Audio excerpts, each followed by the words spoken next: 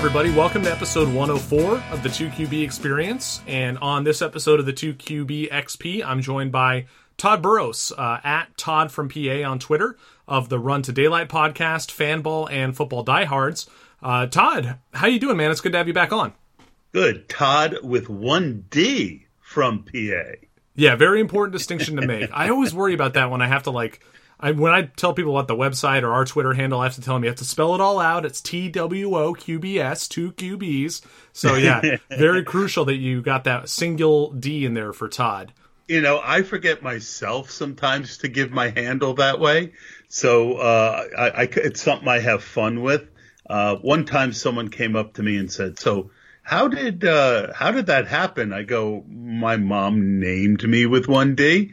And they looked at me and said, but that's like Bill with one L. I mean, maybe that makes some sense, too. There's probably a Bill out there with only one L, right? Poor bastard. My favorite line, though, is people say, what's up with that? And I said, I was robbed of a D at birth. It was very traumatic. The one I always get is I tell them my name is Greg, and they say with one G or two, and I say two, one at the front and one at the beginning, because everyone, takes that first G for granted, and then they want to know how many G's are at the end, and they ask the wrong version of the question, right? So I feel a little bit of your pain here, Todd. But yeah, you would make a good English teacher with that one. There you go. Well, Todd, the last time you were on the show, it was in the preseason. We talked a lot about best ball, and I'm curious, how's your best ball season going so far? It started out rough and, actually it started okay. And then I dipped down to about negative 25%, but I've been on the rise ever since. Fanball, the old MFL 10 standard is what I spend most of my time studying. And, going into tonight, I'm up about 45% ROI. So if I could finish the year at plus 45 after being plus 90 last year, I would feel really good. I don't know that everyone worries about stuff like this, but I kind of cringe when people are calling me an expert and I've had one good year. I'll feel a little bit better about it if I can put up, I think about stuff like that. I enjoy podcasting. I enjoy the studying, but I don't like being pretentious. No, me neither. And that's something I try to take pride in on this show, is admitting that I don't know everything and treating it more as, like you say, a study. We are students of the game. We're just trying to learn to play better. We're going to make mistakes. That's the nature of a game with variance in it. So I'm curious, when you are evaluating your performance, what sort of data points are you looking for as the season plays out? We're pretty deep into it at this point, so we have a good idea of, trends based upon ADP, but I'm curious, what are you looking at week to week to kind of evaluate your own performance?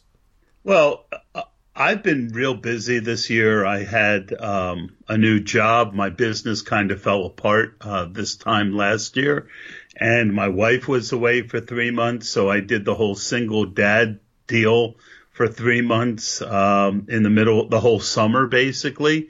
So it was a very interesting season, and I haven't had a lot of time to do evaluation per se, other than to just look at my ROI.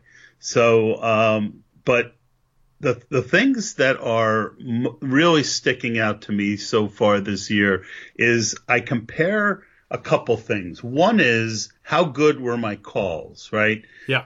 And because, as a so-called expert, I'm giving out my opinion, and I want to be right more than wrong. And then I hope that the results also kind of play to that. So, I also evaluate based on some of the things I think I've learned that'll give me an edge on the field, and whether those advantages are still, holding. Was it something that I just noticed for a year, or is it a longer term thing? One of the things I've laid my hat on is spike week quarterbacks. Because QB scoring is so flat, I believe in trying to get guys who can hit that high end, because that's the way to really separate at the field. And Pat Mahomes is on pace to. He was a guy that I actually said, I think this guy has an outside shot of being the number one QB in football. And I think I underestimated. It looks like he could be the MVP of the whole league. Yeah, he's been the perfect best ball QB because, like you said, those spike weeks count for so much more when all the QBs are scoring. I think the average quarterback score this season is higher than it's ever been in fantasy. So when you have those guys who actually deliver those, upper echelon top 5 weeks, even if they're giving you clunkers every once in a while, it doesn't matter because whoever your backup QB is going to pick up the slack for the most part.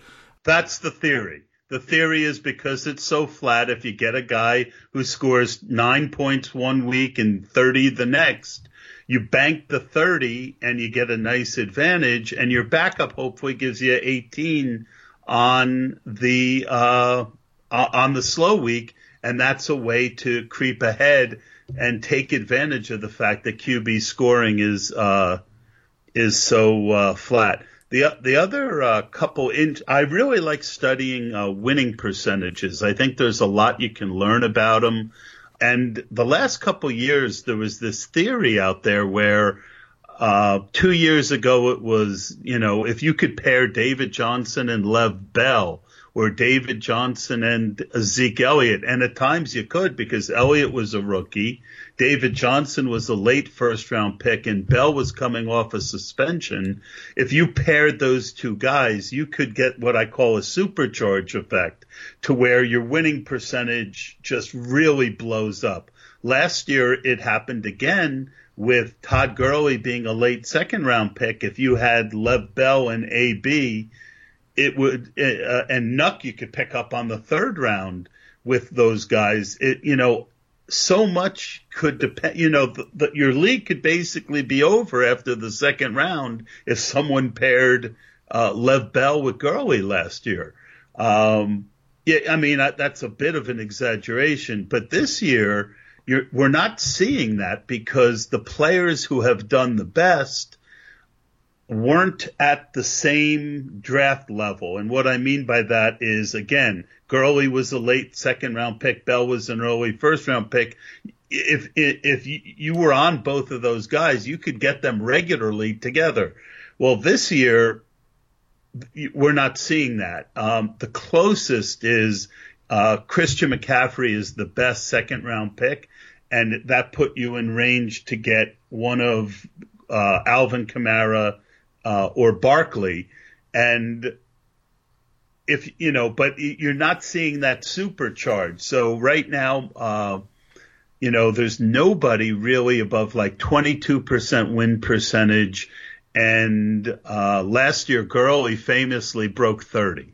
Yeah, we are living in a world where we drafted much better in 2018 than we did in 2017 as a community, right? And you weren't able to stack up those really high winning percentage players on the same rosters the same way you could have. Like you bring up McCaffrey, and even towards the end of draft season, he was sliding up from that middle second to the early second or even the late first in some cases. So yeah, as we all get a little smarter and start to chase, the players who are, projected to be good, it gets more and more challenging. And I like that because then it means that you have to be better at nailing those middle round picks, those late round picks. And kind of with that in mind, I think one of the things we really can take away from last year and this year is that you want to try to get your wide receiver value in the middle rounds. But which wide receivers did you find working out the best for you when you look at those winning percentages as of right now? Have you dove into the wide receiver position much? I haven't, but I can do that really quickly using Jenton Schulte's really good web page, ffpages.com. If you go there and you sign up, there's a wealth of information. If you click on player and win rates, and then you can also sort by position. But give me a second. And I'll put a link to that in the show notes, so if listeners are having trouble finding it based on the description, you can find it there in the notes.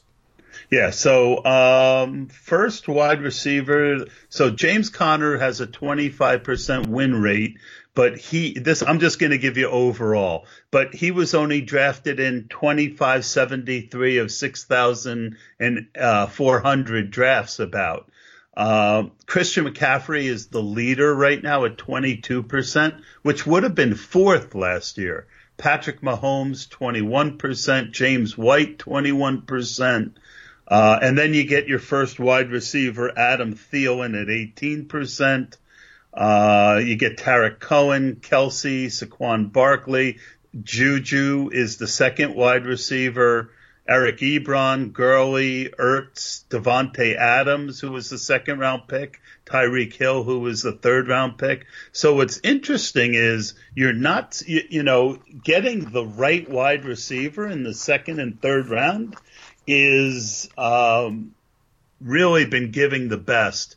The first mid-round wide receiver is Robert Woods, and he's only got a 13% win rate.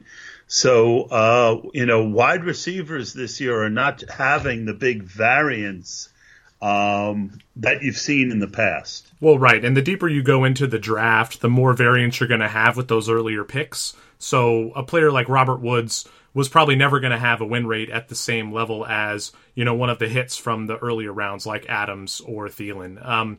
Have you started prepping for your 2019 best ball drafts yet? And even if you haven't, kind of what comes to mind when I bring that up? What do you think you're going to be caring about when you start to draft for next year?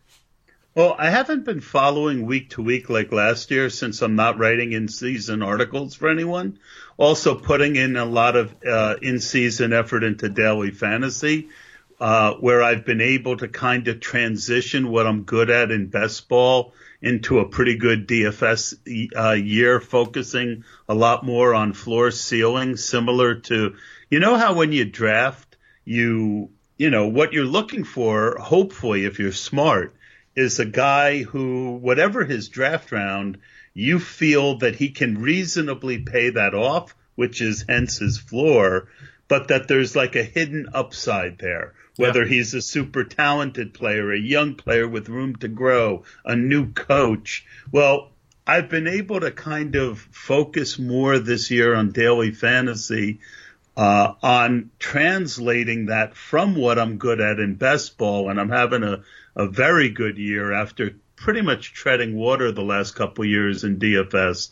So I haven't – it didn't answer your question, but because I haven't been, I threw out a different fun fact. No, that's good. And that's one of the things I love about fantasy is kind of how all these different formats can – cross-pollinate on a strategy level. We can take things that we learned from best ball and apply them to DFS, take things that we learned from DFS and apply them to seasonal leagues. And you can draw all these different through lines between all the different formats. I think that's really cool. Let's dive into the Week 13 recap. We're going to look back at... But before you do that, can I just throw in one thing? Sure. It's funny. You were talking about... because it wouldn't... Once we went into Week 13, this point would go away. The thing that I've found that, sometimes things just resonate in my brain and marinate there. And the thing that I've really think that I was not good at when I started at best ball, and it applies to every level of fantasy, is we live in a world with too much information. And you don't want to hide yourself from information out of fear of being compromised, but neither do you want information and thoughts of other people to push you into players you have a good reason not to like, or off of players you have a good reason to like. And that is, if I could give anything to your listeners as far as what has made me a better in general fantasy player over the last couple of years, it's learning how to process information without being pushed around by it. Can you think of an example of that from recent weeks, maybe in DFS or maybe from back in your best ball drafts where that's applicable to you? In best ball, constantly. The big one this year, I'm part of Mike Beer's Best Ball Command Center, and it's a tremendous service. But whenever you get in a Slack chat with a bunch of people, even really smart people, there's always going to be groupthink, right? 5 people like it and they convinced 2 more who convinced 2 more. And then everyone's talking about when they drafted this guy, and 2 guys in particular. And I was really proud of myself last night because I've been watching tape for 2 years now, and I'll never be confused with some of these guys who really crunch tape like Elliot Christ. But when I watched running backs this year and I watched their tape, 2 guys really jumped out at me. And one, and I'm not talking about Barkley because, I mean, you don't need a PhD in tape watching to know that guy was special. He's so good. But, oh my God. But Nick Chubb was my favorite.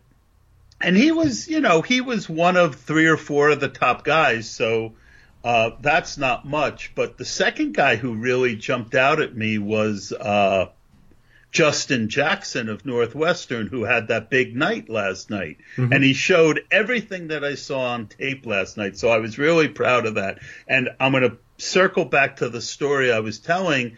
There were a couple guys who were on Royce. The group was on Royce Freeman and Rashad Penny. And the internal math that I used didn't work out as far as Penny, even though they had, they were all so excited that they had traded up for this guy. But Chris Carson was still there. Mike Davis, it turns out, was still there. And the tape that I saw on Penny, he was very raw and he couldn't block. And, people can say whatever they want, but coaches won't put running backs in who can't pass protect. So I had a lot, I ended up at a underweight position on him, and same thing with Royce Freeman. I just didn't see him as, I thought he was a guy who was okay at everything, but not great at any one thing, where I identified Justin Jackson as being a tough little runner who, you almost never see that guy go down from the first. He has the ability to make the first guy miss, which in the NFL is really important when you're trying to get 4 or 5 yards a carry. If you can make the first guy miss, you A, get that 4 or 5 yards, and B, put yourself in a position for a big play. So those were the 2 guys that I can use as an example of people were really, really excited about Freeman and his landing spot and Penny and his landing spot. But there were other people in that backfield, in those backfields I thought were good. So I resisted the urge to jump in the pool with everyone. Well, and you can't really blame those folks for going to those ends with those players because, like you said, we are prey to too much information all the time. And because of that, we have to make little shortcuts here and there. And one of the easiest shortcuts when it comes to evaluating rookies is to look at that draft capital that's spent on them and say, oh, well, NFL teams only have so many picks and only so many in the first, second, and third round. If they're going to spend those on running backs, a position that we know is, not that valuable relative to other positions, that team must really like that player. Except in fantasy. Yeah. But I guess what I'm saying is that this is one instance where you kind of, the shortcuts can be problematic, right? And there's always more, there are more layers to the onion. There's more gray area, between the black and the white that, draft capital isn't everything. It is important in some cases, but not all cases. And the level of importance is going to change. I got into a huge brawl over that with an analyst who was part of the Best Ball Center, because that's his thing. He's like, well, I don't watch tape. I do, but it's not as important as draft capital. And, again, I don't believe in one thing or another. It's these decisions are more calculus than they are just straight addition. There's, the team, the offensive line, the draft capital, the position, what other running backs are there, the head coach. There's so many things that go into these decisions, and I like to say that they're clues, but they're not the whole puzzle. Yep, that makes a lot of sense. And I'm really glad you brought up Justin Jackson because that will transition nicely into our Week 13 recap. And we've seen a little bit more turnover at the running back position. Running backs were relatively safe and stable for the first half of the year or so, and now we're seeing a lot of guys get hurt, wear and tear from the year, maybe cold weather has something to do with it, but in general, we're seeing a little bit more turnover at the position, and I'm going to assume that Spencer Ware and LeGarrette Blount are already owned in leagues where they need to be owned, but there are some other intriguing opportunities at running back coming out of Week 13, and I'm curious who you think is the top waiver at the running back position, because we've got Jalen Samuels perhaps filling in for an injured James Conner. We have Justin Jackson coming on for the Chargers, and it was announced today that Matt Breida isn't going to play Week 14 for the 49ers, and that means that Jeff Wilson, kind of a no-name guy, is going to get a start for the Niners most likely. So are you interested in those guys? Or are you interested in someone else? Sorry. Is that like Adam Levitan's dog barking? If so, he barked on Wilson, who, as much as I like Justin Jackson, and, well, first of all, again, it comes down to this complicated math. Yeah. We found out today that James Conner has a bruise. It was a serious bruise, but it's just a bruise. Well, players most of the time end up playing off of bruises. Now, they might not be as effective, and it might open some room for Jalen Samuels, who had a really good play last week. Same thing with Justin Jackson. As much as I like him, Eckler's still there. So you have to wonder. I hate wondering if NFL coaches are smart enough to do what we see, because so many times we see that they don't. That once they have one guy ahead of the other, they don't adapt. I mean, look at how long it took for Aaron Jones to beat out Jamal Williams. Mm-hmm. So I love Jackson, but I don't know if you have $500 worth of fab left and you've got more fab than anyone else in your league. You want to blow it on Justin Jackson because Melvin Gordon's going to be back in a week. So if I needed someone for this week, and Matt Breida was out, I think Wilson has the clearest opportunity for a big workload. And as we all know, workload and opportunity with running backs trump just about everything else. How about some of the, I guess, less intriguing players like Kenneth Dixon in Baltimore, Damian Williams? He looked okay behind Spencer Ware. Chase Edmonds had a couple TDs for the Cardinals. C.J. Anderson's a free agent, but there's talk that he's going to sign with the Chiefs. Are you interested in any of those guys or any other running backs off the wire this week? They signed Sharkandrick West over CJA. Okay, good for them. I saw that. I guess they wanted someone who that just came out in the last hour or two. I guess they wanted someone familiar with the system, which Sharkandrick is. None of those guys. Damian Williams, I picked up in a league or two last week because I didn't think they would give Spencer Ware the full role. But again, when you draft one of these guys who's in a 2/3, 1/3 timeshare, it's really hard to count on them for fantasy football that week. Maybe on DraftKings, if you're playing DFS and a guy's 3,500 and he's got the passing game role. But my big takeaway from that Chiefs game is neither Ware or Williams is near the player that Kareem Hunt is. And so I expect them to split the role, and I don't expect either one of them to be, superb fantasy assets. Where obviously, if you're if you're a running back on the Kansas City Chiefs, you've got a chance for a big game. But this week they play Baltimore, and that's not exactly where you want to take a 2/3, 1/3 running back. Yeah, makes sense. And I agree with you on a lot of this. All these players are going to be limited either one by the timeshare they're already in or the threat of the actual starter coming back like Conner or Melvin Gordon. But I am intrigued by Justin Jackson because, like you, I did like him in the preseason. I drafted him, very last round of a couple best balls just on the chance that Gordon got hurt. This is back before I knew any better about him maybe getting cut and then re-signed. But the other thing I liked about him is that he was so instrumental in that big comeback they had against the Steelers. I think that might matter a little bit more than it would seem at first, because I think that you talked about how coaches can be stubborn, but if a player helps a coach win, I don't think that there's much better you can show on the football field. Do you know what I mean? Do you agree with that? I do. And I think that, again, you have to do that difficult math. And sometimes that takes waiting as the week comes on to, hopefully get some coach speak or beat writer reports. If you asked me today, I would say right now I wouldn't be shocked if it was a 55-45 Jackson split this week. But anything from 70-30 either way wouldn't surprise me. And there's an outside chance that Gordon plays this week. So it's a very, very complicated decision to make when you're trying to, spend your waiver wire money this early in the week. Yeah, definitely. Big picture, what stood out to you in Week 13, Todd? Anything else kind of really leap out at you as you watch the games?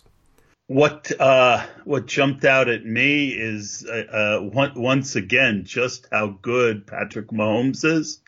We just have never seen a guy who has this kind of talent level.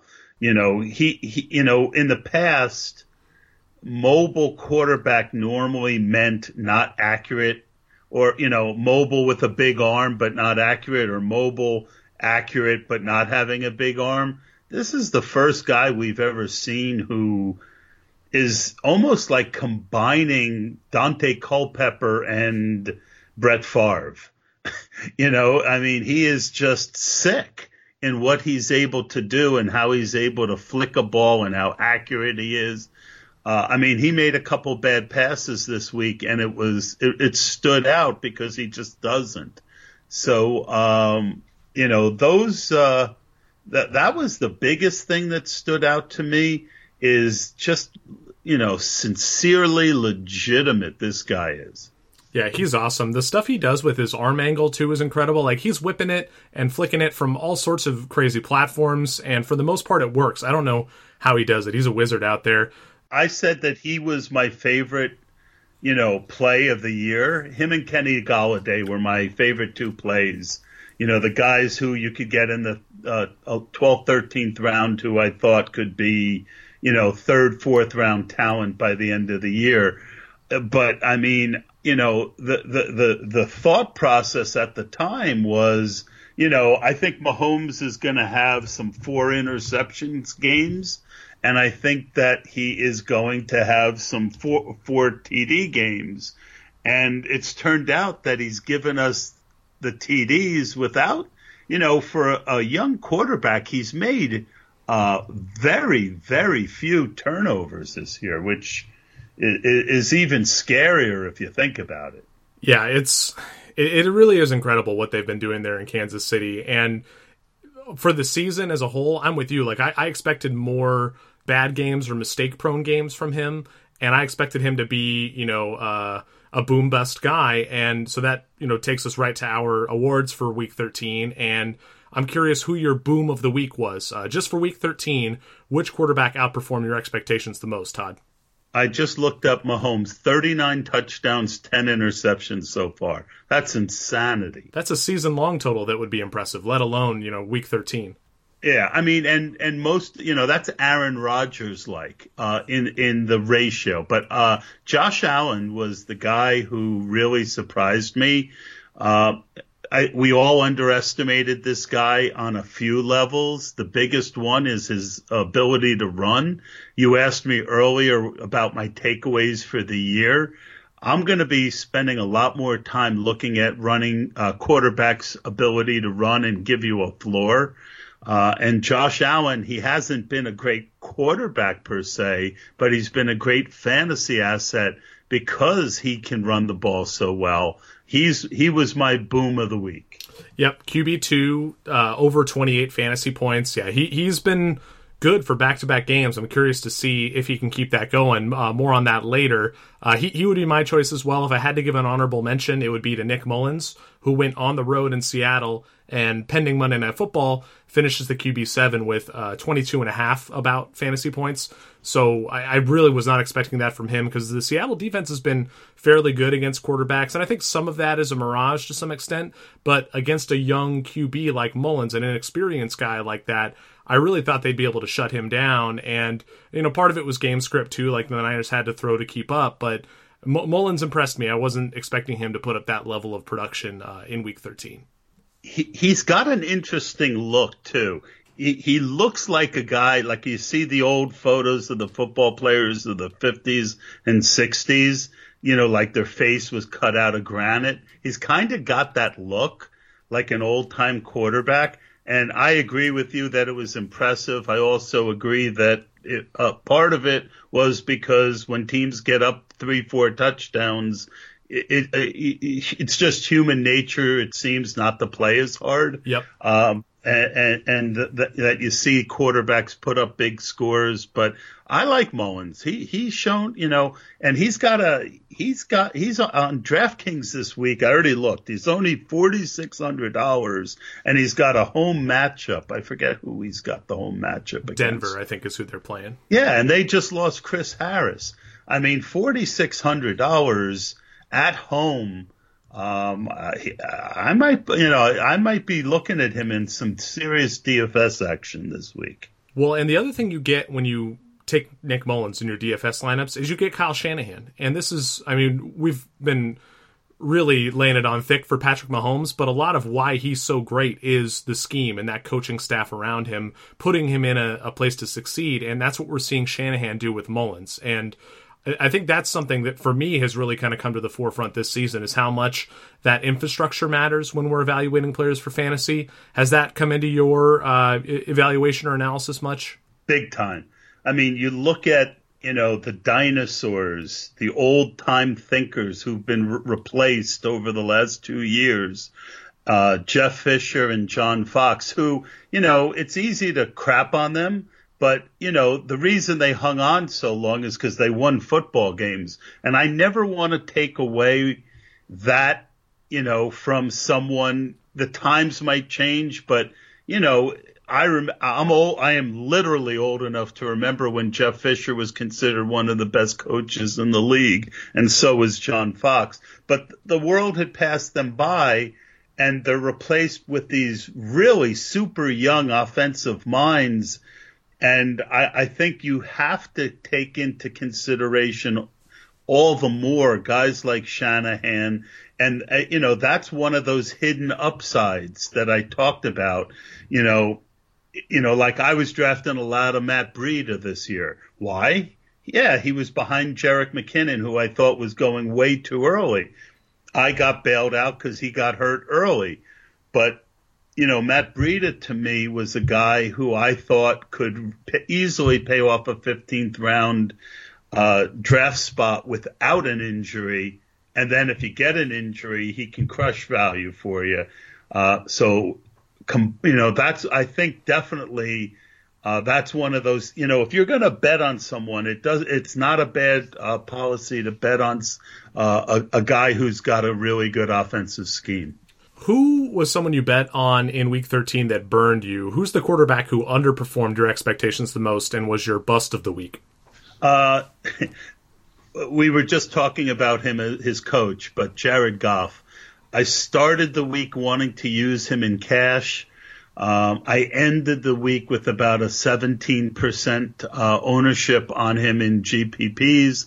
I went with Jameis Winston in cash, and Mr. Goff scoring 10 points against the bad Detroit secondary, who had been better against the run.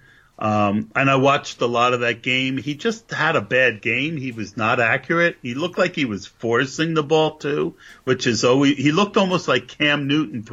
Cam looks like, especially since his shoulder surgery, like he's got to put extra effort on his arm to get the ball there. Goff looked like that at times to me the other day. So it'll be interesting. And the other thing I've noticed, if you look at his home road splits this year, he has done much better at home. But no matter how you cut it, he was a bust this week. Yeah, and actually I usually write down a list of various options to throw out for this because I never want to pick the same person as the guest on the show. And one theme of all 4 guys on my list is they were all on the road. And this is something that we talked about what stood out to us in week 13. One thing that's kind of stood out to me over the course of the season is how often I find myself just listing road quarterbacks in this Bust of the Week section. So in addition to Goff, I also have Drew Brees listed. We have to go back to Thursday of last week to remember his terrible performance, QB 29 with under 8 fantasy points against Dallas. Now, the Dallas defense is good, but it's Drew Brees, right? Drew Brees indoors. I kind of figured he'd still be, startable, let alone, good. But he was really bad. And then the other 2 were Kirk Cousins on the road at New England and Andrew Luck on the road at Jacksonville. And all 4 of those guys, Brees, Cousins, Goff, Luck, were all pretty disappointing. If I had to pick one, I would pick Drew Brees just because he seems matchup proof to me for the most part. I know that when he goes on the road in outdoor stadiums, sometimes we can see that be a problem. I didn't think that would be an issue with Dallas, but for whatever reason it was. They really showed up to play in that game. So he's my bust of the week. So him and Goff are picks there. You have anything to add on Brees or Cousins or Luck now that I brought them up? I think we got something on Brees a little bit later. I'll save it for that, but he certainly was disappointing and an equally good choice to Goff. Let's get into the Week 14 preview, and I'll kind of pivot off of the Andrew Luck as a potential bust here. He was the QB 22, under 10 fantasy points in standard scoring, and last week I actually had a bold prediction on the show where I was half right. I said that the Jags would upset the Colts, based upon the shakeup they had kind of done with Bortles and with their coaching staff, maybe lighting a fire under the team. We saw that in Week 13. I also said that Cody Kessler would be a top 15 quarterback. So, oops, we didn't get there on that part of the bold prediction, but that's why it's bold. But I'm curious, kind of looking ahead, do you think Jacksonville can stay focused and stay motivated? And what should we expect from them as a defense against our quarterbacks in fantasy? Well, the first thing is they were never as bad as we kind of thought. They had 1 or 2 really bad weeks. But again, when your quarterback is turning the ball over constantly and giving the other team half fields or quarter fields, you can look worse than you are. And I wish I could remember some of the smart people I read. One was JM to Win. Yeah, I'm a big fan of his 1-week season. And, JM talked about how a lot of the key metrics, the defense was still good. And again, it's that fantasy fishbowl, right, where we get into this groupthink and, the Jags are terrible. Well, if you drafted them in the 10th round, like I told you shouldn't, they're a disaster. Overall, as a defense, they weren't that bad, and now they're starting to play better. The only question I have as it relates to their quality going forward is they play for a hard-nosed coach and they're eliminated. And it's typically the really hard-nosed coaches who, once the season's over, who loses players. It hasn't happened yet, but that's the only caveat I'll put in there. There's too much talent on that defense for them not to be good if they're playing hard. Yeah, and this week they're going to go up against the Titans and Marcus Mariota and talk about, an up and down season. He's definitely had that. But before we get to him as a potential clipboard holder this week, who is your streamer of the week at quarterback? We're looking for a low-end QB2 or QB3 type who owners wouldn't always start, but this week you might give it a shot based upon the matchup. Well, the number one guy we already talked about, Mullins, home game, Denver. They lost the kid to leave at the beginning of the year. They've been easier to throw on in general. And now it looks, I'm pretty sure Chris Harris is out for the year. I didn't see the blurb saying he was, but I heard that he was. If you're looking for that third level guy who's in a good spot, that's one guy. And the other guy that I think is in a very good spot is Lamar Jackson.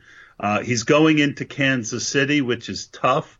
The question is, are they going to let him run the ball 15, 20 times, or are they just going to have him pass?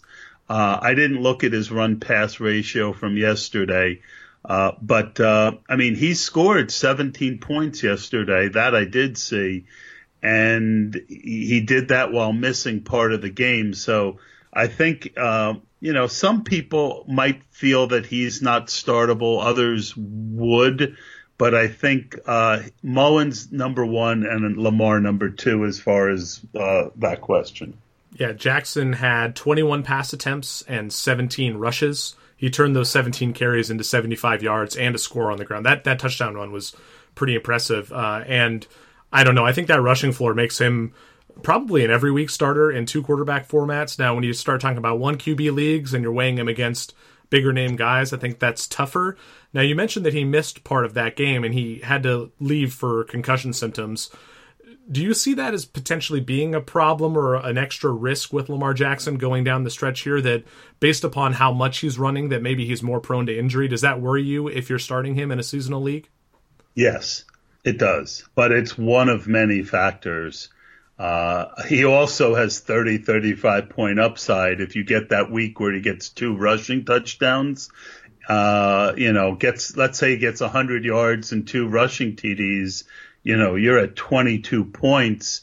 If he only throws for 200 and one more touchdown, you're at like 35 points. So he's got a great floor. He's got a great ceiling, but he is more risky, both from an injury perspective and he's not a very good quarterback. So if they don't let him run, it all goes out the window. So he's the type of player, again, I talk a lot about balancing risk. So when I do daily fantasy or best ball, I blend risk in. I call it like a mixed drink, right? If you have too much alcohol, the drink is terrible. If you don't have enough alcohol, the drink is terrible. Risk is like alcohol in your mixed drink. So if I've got a team that is filled with risk, and I've got 2 quarterback, a bunch of boom bust guys, and I've got 2 quarterbacks about equal, I'll go with the more stable quarterback. If I've got a really solid team with a lot of floor where I wish I had a bit more ceiling, then I would lean towards the Lamar Jackson guy. So when you look at your team and who to start and risk, don't just consider that player, but consider the makeup of your whole team and who you're playing. Are you going to be an underdog against that team? Do you need to take a little bit more risk? Or are you is it a team you should beat? Well, then why take the risk? So keep all those factors in mind when you're deciding who to play. I love that you brought that up, and it's something that I've thought a lot about myself. And one thing that I've found has worked for me, and I don't know if this is going to work for everybody, but I found that if in doubt, lean into the risk a little bit more often, because in football there is so much variance and every player is at risk of getting hurt on any given play. So that basement is built into every player already. So with that in mind, you might feel like you're playing it safe and you're making all these these decisions that are minimizing your risk, but because the game is inherently risky, you're actually limiting your overall ceiling too much by not being risky enough. And so I love the way you describe that in terms of making sure you have the right amount of risk. And I think that when in doubt, you should probably take more risk when it comes to fantasy. 1, because I think it just generally increases your upside, but 2, because it's more fun. Well, and we talked about the coaches replacing the dinosaurs.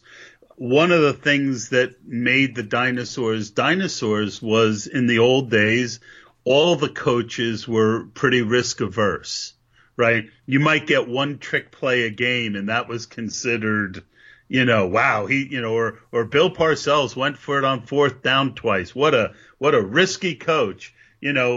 Nowadays, these coaches that are really good take risks with formations, with very complicated ways of scheming guys open.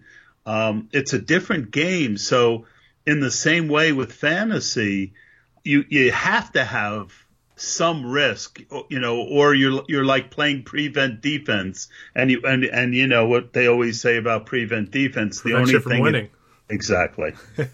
So my streamer of the week, I'm going to go to the other side of that Nick Mullins matchup, although just to kind of touch on Mullins real quick, that is a nice matchup against Denver now that Chris Harris is out. And the Denver Broncos have allowed 75%, three-quarters of the quarterbacks they faced to finish top 20 against them, which is just what we're looking for in a 2 QB streamer type. Now, on the other side of the matchup, Case Keenum playing on the road at San Francisco is also a pretty nice matchup. The Niners have been pretty forgiving to QBs. They allow over 20 points per game, 20.13 to be specific. That's sixth most in the league, and half the quarterbacks to face them this year have finished top 10. 83% have finished top 20. So it's a really safe matchup against the Niners, and I think that Case Keenum, if he's your QB3, you might want to sneak him in there over some of the the riskier plays in terms of matchup with the quarterbacks who have a higher profile. What do you think about Keenum? Because he's been pretty hard to predict, and that offense is maybe more dinosaur than it is modern, if you ask me. What's your take on Keenum and the Broncos? Exactly. So, all right, let's go through the math.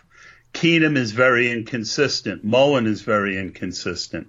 Mullen is home, Keenum is away. That's a big strike. We've already established that. Yep. 2, Denver is still a better team overall. And if they're ahead, how have they been successful in getting back a few wins lately? It's through Philip Lindsay. It's not through Case Keenum. They also have three backs. They have Freeman and they have Booker. So my feeling is if they do get ahead in that game, they're going to put Keenum under wraps so he doesn't lose the game for them. Where I find it harder to find a way where Mullen isn't behind. But even if they're ahead, I don't see Shanahan taking his foot off the pedal. So I don't think Keenum is a bad play. But in comparing the two, I still prefer Mullen. Yeah, and that's fair. And I'm kind of throwing Keenum more out as a floor type play, a less risky guy based upon the matchup. But you're right. He's on the road. I've already talked about how that's been a bit of a bugaboo for me to this point in the season. So maybe I've got blinders on just because of the matchup, and that can be dangerous. Well, that's why we talk things through. I mean, that's the beauty of it. Yes, sir. And I want to throw out a few other streaming options at you, and you tell me which one of these three you like the most. The first is Eli Manning on the road at Washington.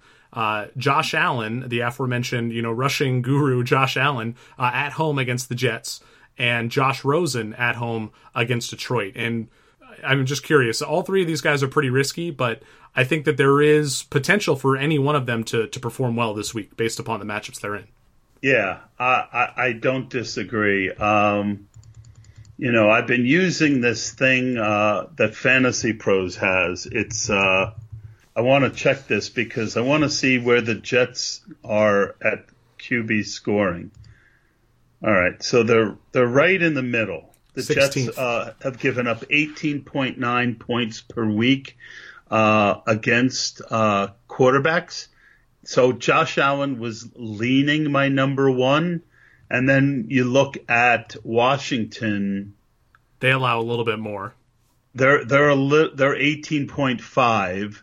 I think both Eli and the aforementioned Josh Allen are in play. I think Josh Allen again gives you a safer floor with his running ability. But I think Eli is definitely a reasonable streamer because they're playing better. Although the best QB on that team right now might be OBJ. Yeah, and the other thing that worries me about Eli is the same concern that you shared about Case Keenum, which is that if they do perform well in that game, and Washington hasn't been great ever since they lost Alex Smith. Even when they had Alex Smith, they weren't playing super well. They're pretty banged up. Is that if the Giants do well, that could just mean it's a ton of Saquon Barkley and not a whole lot of passing. So I think that there's a little bit of risk with Eli not having to do quite as much as someone like Josh Allen, who, even if he isn't passing a lot, is going to get you that floor with his legs, or Josh Rosen, who, again, isn't super exciting, but that Detroit team is so bad that you could see him putting up decent numbers there. I think Rosen is the lowest man on that totem pole, if Agreed. only because he's been so bad, just at a base level, at a talent level. I don't think he just doesn't look. Yeah, I liked him coming out, but based on what I'm seeing out of him and the situation he's in, if I had drafted him this year, I would be concerned. Yeah, they just don't have an offensive line in front of him. And it doesn't matter who your quarterback is. If you can't block for that QB, that QB is in trouble, especially if it's a young guy like Rosen. So I think I would have Manning at the top of that list, even though he's on the road. But the Washington matchup has been a little softer than the Jets or Detroit. I think in general, Eli is a little bit safer than those guys just because we've seen him do it and because, like you said, they've been playing a little bit better. Now, with that said, while Washington has allowed a pretty good ceiling, about 46% of quarterbacks have finished top 10 against them, their floor is pretty low too. Only 55% have finished top 20. So when quarterbacks bust against Washington, they bust in a big way. Speaking of busts, Todd, who is your clipboard holder of the week? This is the QB who you would normally start, but you're going to avoid in week 13 or 14, excuse me. I wrote down Carson Wentz versus Dallas. As Dallas D is no joke, and they're playing, really well. And you add to that the fact that I believe Philly's on the road, and that Dallas plays at such a slow pace. I want to look right back to that Fantasy Pros thing and see where Dallas's D is. I have them at 24th most points per game allowed to QBs. Yeah, so, okay. So, that's not too good. No. So, and you add the fact that Wentz hasn't been the same since coming back this year. He's been up and down a bit. That's a game that, they've given up 17.5 points per game, the Cowboys. So, Wentz is the guy who I would normally start that I would think twice about this week. So right behind Dallas in my numbers, two other quarterbacks are in slightly tougher matchups. One is Andrew Luck on the road at Houston. They allow, by what I have, is 15.85 points per game, which is 26th in the NFL. And the other is Russell Wilson at home against the Minnesota Vikings, who allow 15.83 points per game, 27th. So in terms of points per game allowed to QBs, Houston and Minnesota are neck and neck with each other. Which one of those guys would you be more worried about this week, Luck or Wilson? Wilson, because we know Luck's going to throw the ball. Although Wilson's getting hot, Yeah, I know. Every year, second half of the year, he starts getting hot. They're on a roll, but still, I mean, if I had both on my team, I'd probably start Luck over Wilson this week. Yeah, I think I would lean Wilson, if only for that rushing production that we've been talking so much about on this episode. But my real clipboard holder of the week is going to be in an even worse matchup than any of the guys we've talked about. That's Jared Goff going on the road at Chicago. The Bears have only allowed 14.63 points per game. That's second worst in the NFL. Only half the QBs they faced have even finished top 20. The average weekly finish against the Bears is QB 18.4, which also is second worst in the league. So that Bears defense is really good. This past week notwithstanding, I think that they are a really good bet to perhaps hold that Rams offense in check to some extent. Are you worried about Goff more than any of these other guys we've talked about? Now that you put it that way, yeah, I would start Wentz over Goff. Probably. I mean, it's close. This could be a preview of the NFC Championship game, too. Yeah, definitely. And speaking of looking ahead to the NFC Championship, just what else are you looking forward to on this upcoming slate? Like, there are a lot of interesting games. I think Week 13 was kind of a dud. I'm hoping that Week 14 can turn us around and give us a little bit more scoring, more excitement for our fantasy teams. What do you think? Well, the game that I'm really excited to see, just from a fan perspective, is KC versus the Rams. I'm always interested when the immovable object meets the unrelenting force to see who's going to win. And I think I remember a game a couple years ago where the Titans were awful when Mariota was a rookie, and they went into the Saints, and everyone was playing the Saints D, and I stacked up the Titans offense, and it just turned out that the worst defense was worse than the worst quarterback. So I love matchups like this where sometimes you can get people overexcited about, like maybe fading Patrick Mahomes completely because he's playing Baltimore. Well, if I think Patrick Mahomes is going to be 5 to 7% owned in GPPs, I'm going to be playing a 20% Patrick Mahomes. So that's a game that I'm really looking for. I also, you mentioned the Vikings Seahawks game. Pete Carroll isn't a favorite in the fantasy community because of how he lies and is always so over positive about his players and just tells you, a story, and people really hate that he's killed Russ's fantasy value. Russ isn't running this year. They brought in Brian Schottenheimer, who's the opposite of those, coaches that we've talked about. But Pete Carroll has this team at 7-5, and they're favorites this week. I mean, this is a team where I saw experts in the preseason saying that they could be the worst team in the league. So I just wanted to shout out Pete Carroll for doing such a good job with this team. Yeah, and while it hasn't really been a great boon to fantasy folks, it is kind of cool that they're winning in a different way. I think that's something that we are losing to some extent with the way that modern offense is changing in the NFL, is we're seeing a lot of these offenses look the same. They steal plays from one another. So when a team like the Seahawks does go a little run heavier and they're successful doing that to some extent, that's at least interesting to me. You know what I mean? Like, I don't know if it's necessarily optimal, but it's working for them. And I think that we can't begrudge them for that. You know what I mean? Well, going into the season, we knew that all of the Legion of Boom was gone. So, it's not unreasonable to say, let's run the ball. And Russ is, Russ is this hit boomer bust kind of quarterback. He's not a true pocket passer, but he has this ability to just make these big plays. They actually came up with a system that plays to their talent. And that isn't old-fashioned coaching. That's optimal coaching. Yeah, great point. You got to make the best with what you have, and they've definitely done that there. It's been impressive to watch. One of the games I'm really looking forward to is just the Green Bay game. I want to see kind of how that team reacts to the firing of Mike McCarthy. I talked earlier about how I expected some amount of bounce back from the Jaguars when they fired their offensive coordinator and when they benched Blake Bortles. I want to see how the Packers react to the firing of Mike McCarthy and the installation of Joe Philbin as coach. Do you have any predictions there? Because the Packers season is effectively over. Do you think we're going to see them play hard down the stretch? It's a tough question. I'm sorry. I would lean yes, but I'll talk more about it. I know you wanted to get a bold prediction. I want to talk about the Packers and my bold prediction. Okay, so let's do it. What's your bold prediction? Well, originally, you hear Mike McCarthy gets fired and you think it's free Aaron Jones time. And he's going to be really popular.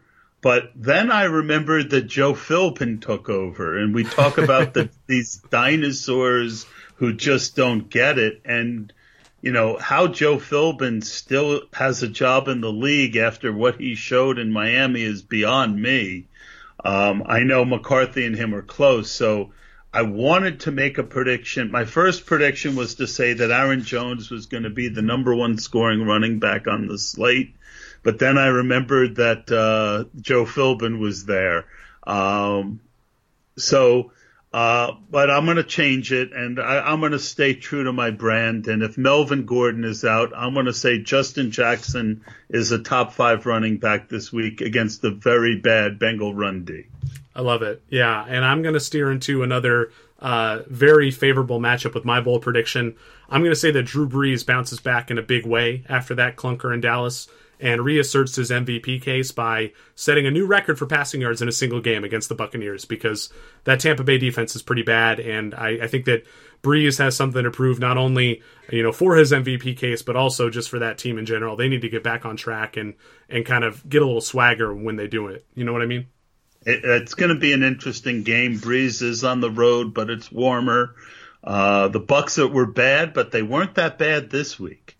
So, it's certainly a reasonable. I mean, it's a very bold call, and I hope you're wrong because I need a lot of points out of Mark Ingram this week. There you go. And that's probably the biggest case against my silly bold prediction is that if they're really winning that much, they're probably going to be running the ball a ton with Ingram and Kamara, not just passing. So my hope here is that we get a giant shootout between Breeze and Winston/Fitzpatrick. And it's weird that I have to qualify it with both quarterback names, but that's the NFL that we live in. The Buccaneers change their QB, once every 2 or 3 weeks. Yeah. The dread pirate Ryan Fitzpatrick. That's what we can name the episode. Well, we can't name it after that. The guy ain't even playing, but it's a good line. Todd, I really want to thank you for coming on the show. Is there anything else you want to throw out there before we wrap it up? No, I appreciate everyone who listens. I'm not doing a lot of podcasts myself during the season, but everyone, I'm always honored to come on 2QB Pod, talk with Greg, and I wish all of you happy holidays, and I hope that your fantasy dreams all come true. There you go. Listeners, you can follow Todd at Todd from PA on Twitter, Todd with only one D. If you have questions for the show or just want to provide feedback about what's going on at 2QBs, you can hit us up on Twitter at 2QBs, TWOQBS, or you can send us an email, 2QBs@gmail.com, spelled the same way. Please rate and review the podcast. Subscribe if you haven't already. That really helps me out. And otherwise, good luck in Week 14. We'll catch you next time. Adios.